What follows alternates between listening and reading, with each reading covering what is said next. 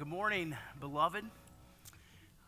I'm Jonathan Coleman, one of the pastors here at Anderson Hills. I welcome you, and also those who are viewing online, watching us from various places.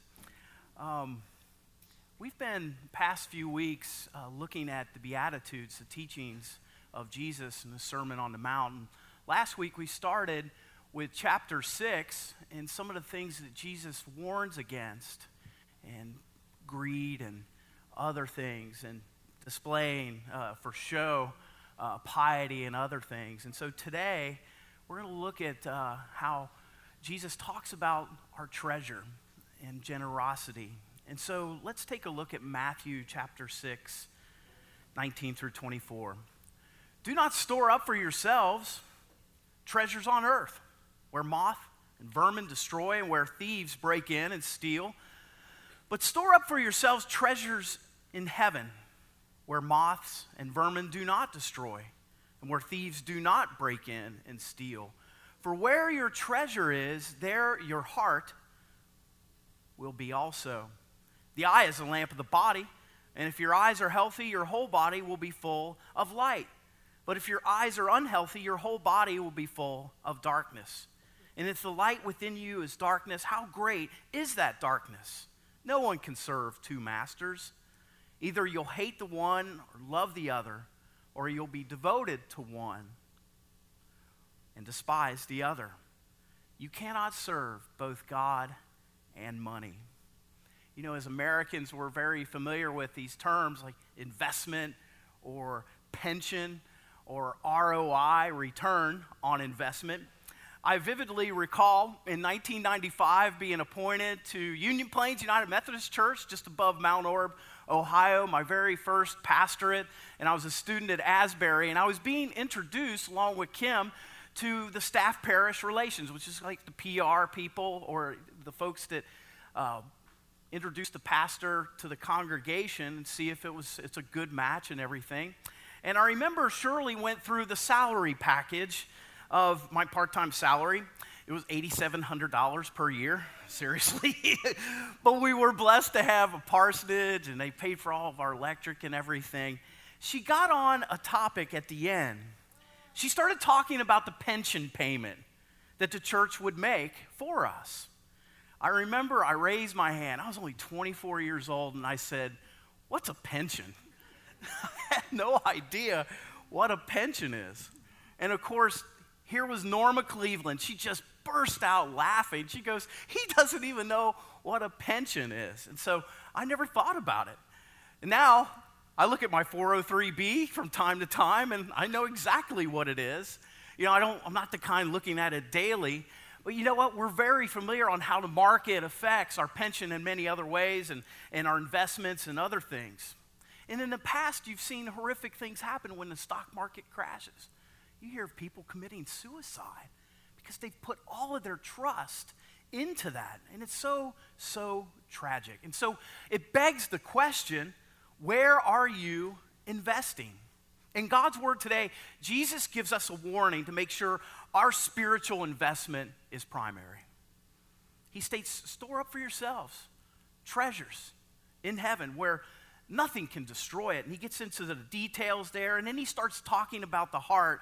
Where your heart is, that is where it is. And so Proverbs 4:23 says, above all else, guard your heart, defend your heart, for everything you do flows from it. And so Jesus is getting to the heart there of how greed can captivate our hearts and existence.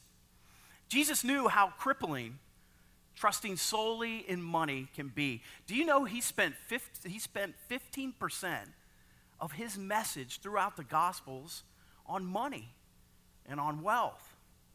He uses the word store up, lay up treasure on earth. I looked at the original language of this, and it compares with the word we know about the thesaurus. A thesaurus is a treasury of words. And he's talking about how we have a treasury here that we built up that's with the eternal in God. So I want to make it plain from the onset, Jesus is not saying it's not wrong to have money. In fact, the Apostle Paul, when he talks to Timothy, He says, command those who are rich and in this present age not to be haughty, nor trust in uncertain riches, but trust in the living God who gives us richly all things to enjoy. So do you have a nice home? Enjoy it. Do you drive a nice car? Enjoy it. Do you wear nice clothes? Enjoy it. There's nothing wrong with possessing possessions. It's wrong when your possessions possess you and fill you in that evil that can take over. The problem is not what we own, but what owns us. And so the key phrase here is the words on earth. The issue is laying treasures on earth. You know, I heard about some godly parents that took their junior high kids to a junkyard. And this mom and dad walked silently through the junkyard as their kids followed them. And they saw rusty cars, toys that were twisted, decomposing bicycles. And after some time, the dad stood in front of that stuff. And he said to his kids, years ago, kids, people were working hard to acquire this stuff. Now look at it.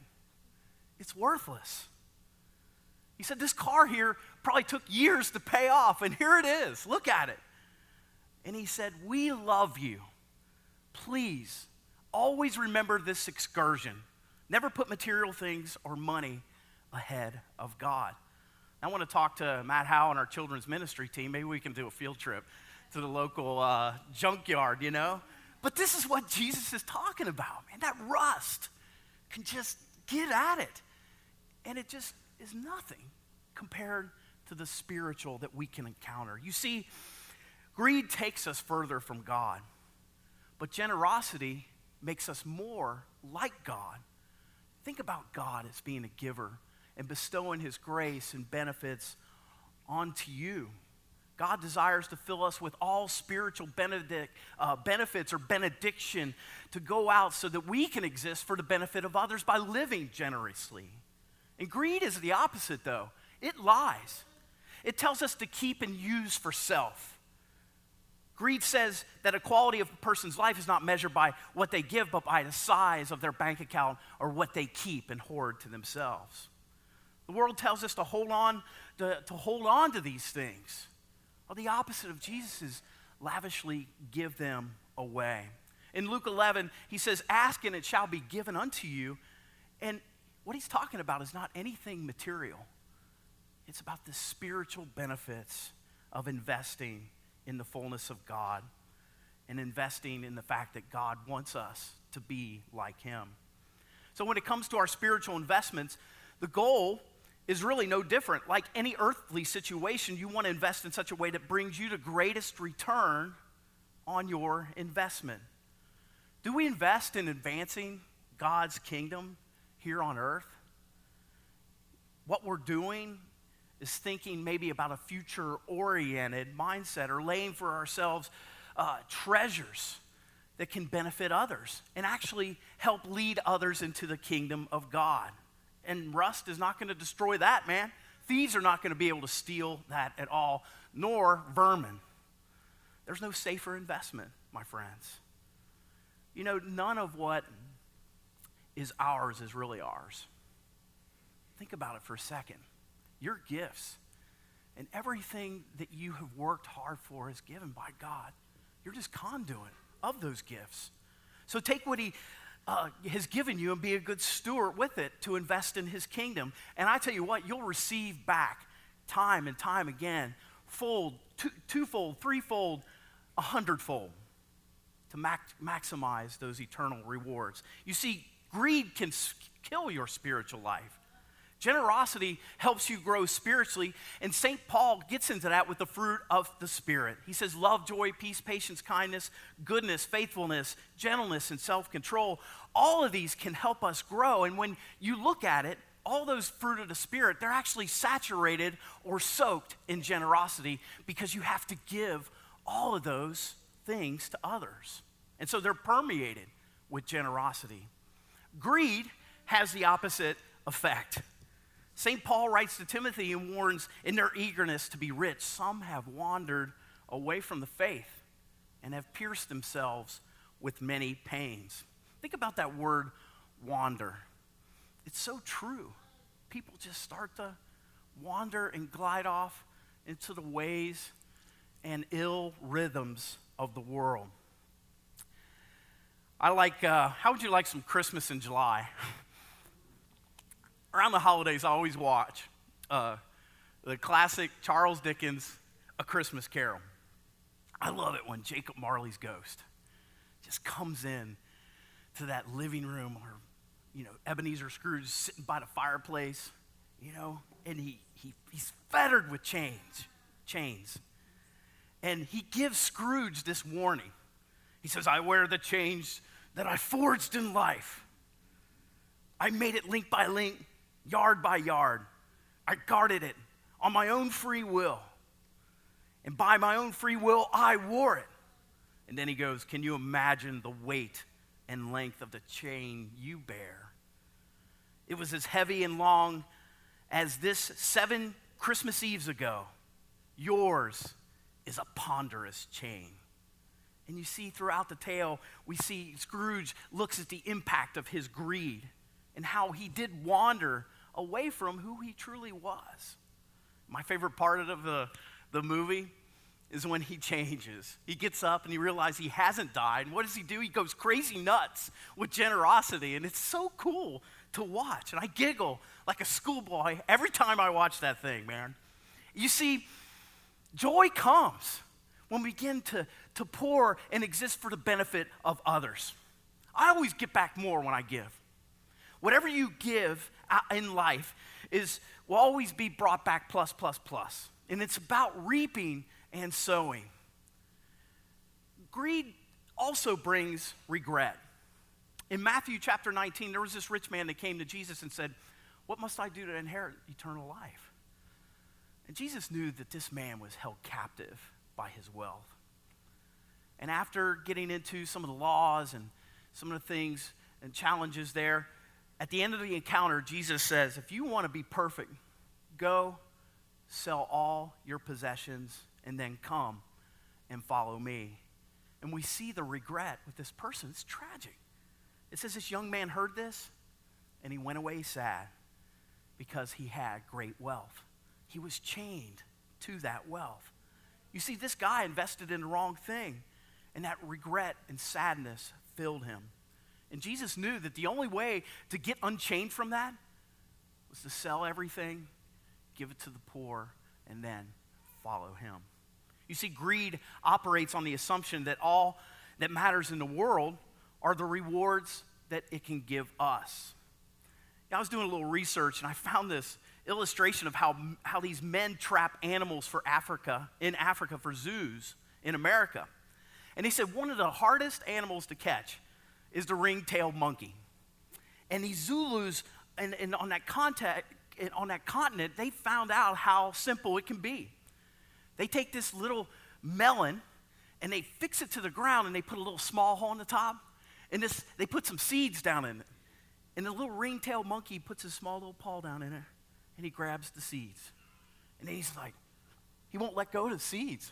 And what they do is they just sneak up on the monkey and they just catch him. And he's like, and he doesn't want to let go of the seeds, And it gets that little monkey in their clutches. And the same goes for greed, It ultimately does destroy. It ultimately brings regret. It clutches. It also destroys our relationship with God and others. I try to put a lot of my hard-earned money to try to bless my family, my friends, and my future friends. I think that's what God's will is for our lives, to deepen our relationship with God by giving and then giving generously to others. And I believe our purpose is to exist for the benefit of others, just like Christ existed for our benefit, and God continues to do that through the Father, Son, and Holy Spirit. And so God's will for us is to invest in that. I want to tell you there are great, incredible benefits to generosity. I always look for the psychological benefits of action. And if there was a study done in 2007, they found that generosity improves mood, reduces stress, lowers blood pressure, And this study in 2007 used brain or imaging technology on 19 women to see how certain areas of the brain were activated. When they were given $100, they kept it and they studied the brain. But then when the ladies gave the $100 to the local food bank, the brain activity was higher in that region of happiness and joy. It was really fascinating. And so it turns out that pleasure-related center of the brain lit up for those who took that money and they gave it to the local food bank. We see this in Acts chapter 2 when the church was born. One of the first actions was generosity. It says there in 2:42 through 45, it says they devoted themselves to the apostles' teaching, to fellowship, and the breaking of the bread. Everyone was filled in awe. Many wonders and signs were performed by the apostles. All the believers were together. They had everything in common. They sold property and possession and gave it to anyone who had need. You see, when the Holy Spirit, when the church was born, generosity started. And it was powerful. You see, the early church, they saw the elimination of poverty right there. The community saw it, and people, it said the Lord added to their number daily those who were being saved. You know, it teaches us that generosity can change someone else's world, too. It can be transformational. Denise Ferguson, she offers a very powerful testimony about how she was transformed in her life regarding this matter. Let's take a look at this clip together.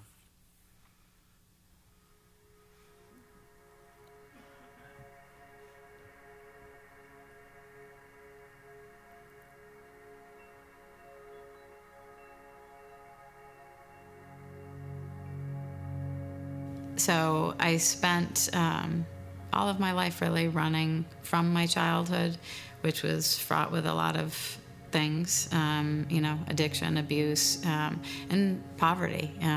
We grew up with all types of assistance, and I was totally committed to running from that significantly and having a very different life for me.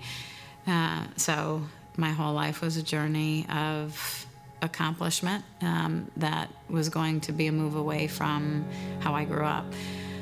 I did well in school, got to go to a wonderful Ivy League institution. I was a runner.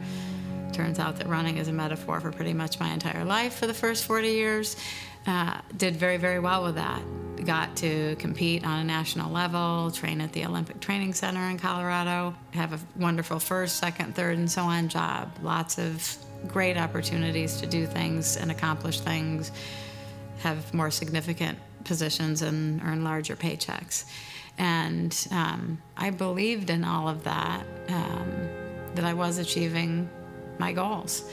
I was providing that different lifestyle for my kids. What I didn't fully realize until after literally my entire life broke, everything was shattered. My marriage was shattered. My career was shattered. We were back in a situation of extreme financial challenge, that I didn't actually have anything. And all of the things that I was running from were still fully ever present inside me. Although thinking I was Christian and prayed and went to church, I was still trying to do it all by myself. I accomplished more to deliver more materially for my kids, and what I did in the process was abandon them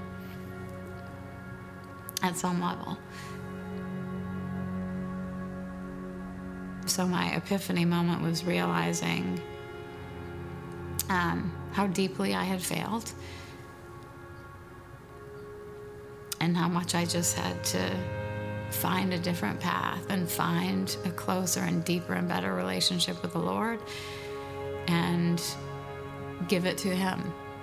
The material chase of jobs and nice houses and not my childhood type situations doesn't really matter. I don't care if I live in a tent anymore. I want to feel his presence in my life. I want to feel like I have probably stumbled and fallen into his path for me. And that he is using me on this earth for what he intended. And I'm good with that. Amen. I could give it up for Denise. It's incredible, Sarah. Yeah, amen. Amen. Jesus ends with these words: no one can serve two masters. Either you'll hate one or love the other. You'll be devoted to one and despise the other. He says you cannot serve both God and money. Who are you serving? Is this greed? Has it taken you captive? Is this an area of your life where the Lord Jesus Christ needs to take leadership and we allow the Holy Spirit to help us navigate this? So where are you finding true happiness and joy? You know, God promises to defend your heart, to guard your heart with his Holy Spirit to these things, to make sure that your investment is in the spiritual, and you'll never be the same. You will never be the same when generosity permeates your life. So maybe you've been trying to find happiness in things. You just can't shake this idea that if you have just a little more, you'll be happy. But maybe it's time to say, God, you know what? I surrender to you.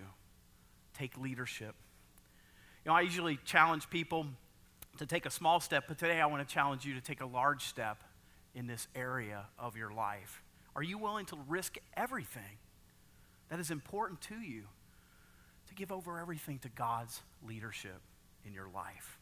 If you are, I'd love for you to pray with me, and then we're going to enter into time where we can commune with God and experience his grace, his mercy, and his forgiveness at this table. Let's pray together. Dear Lord, God, we thank you for the very fact that you give this specific teaching, and you know this is so vital for our spiritual lives. So, Lord, we want to turn this completely over to you. We can't be devoted to one or despise the other. We can't serve you and serve greed. So, Lord, today we commit our lives to you, our hearts to you. Have your way. Through this time of Holy Communion, may we experience your forgiveness and your grace and commune with you and commune with each other because you exist for our benefit. We give thanks and we pray this in the name of Jesus Christ our Lord. Amen.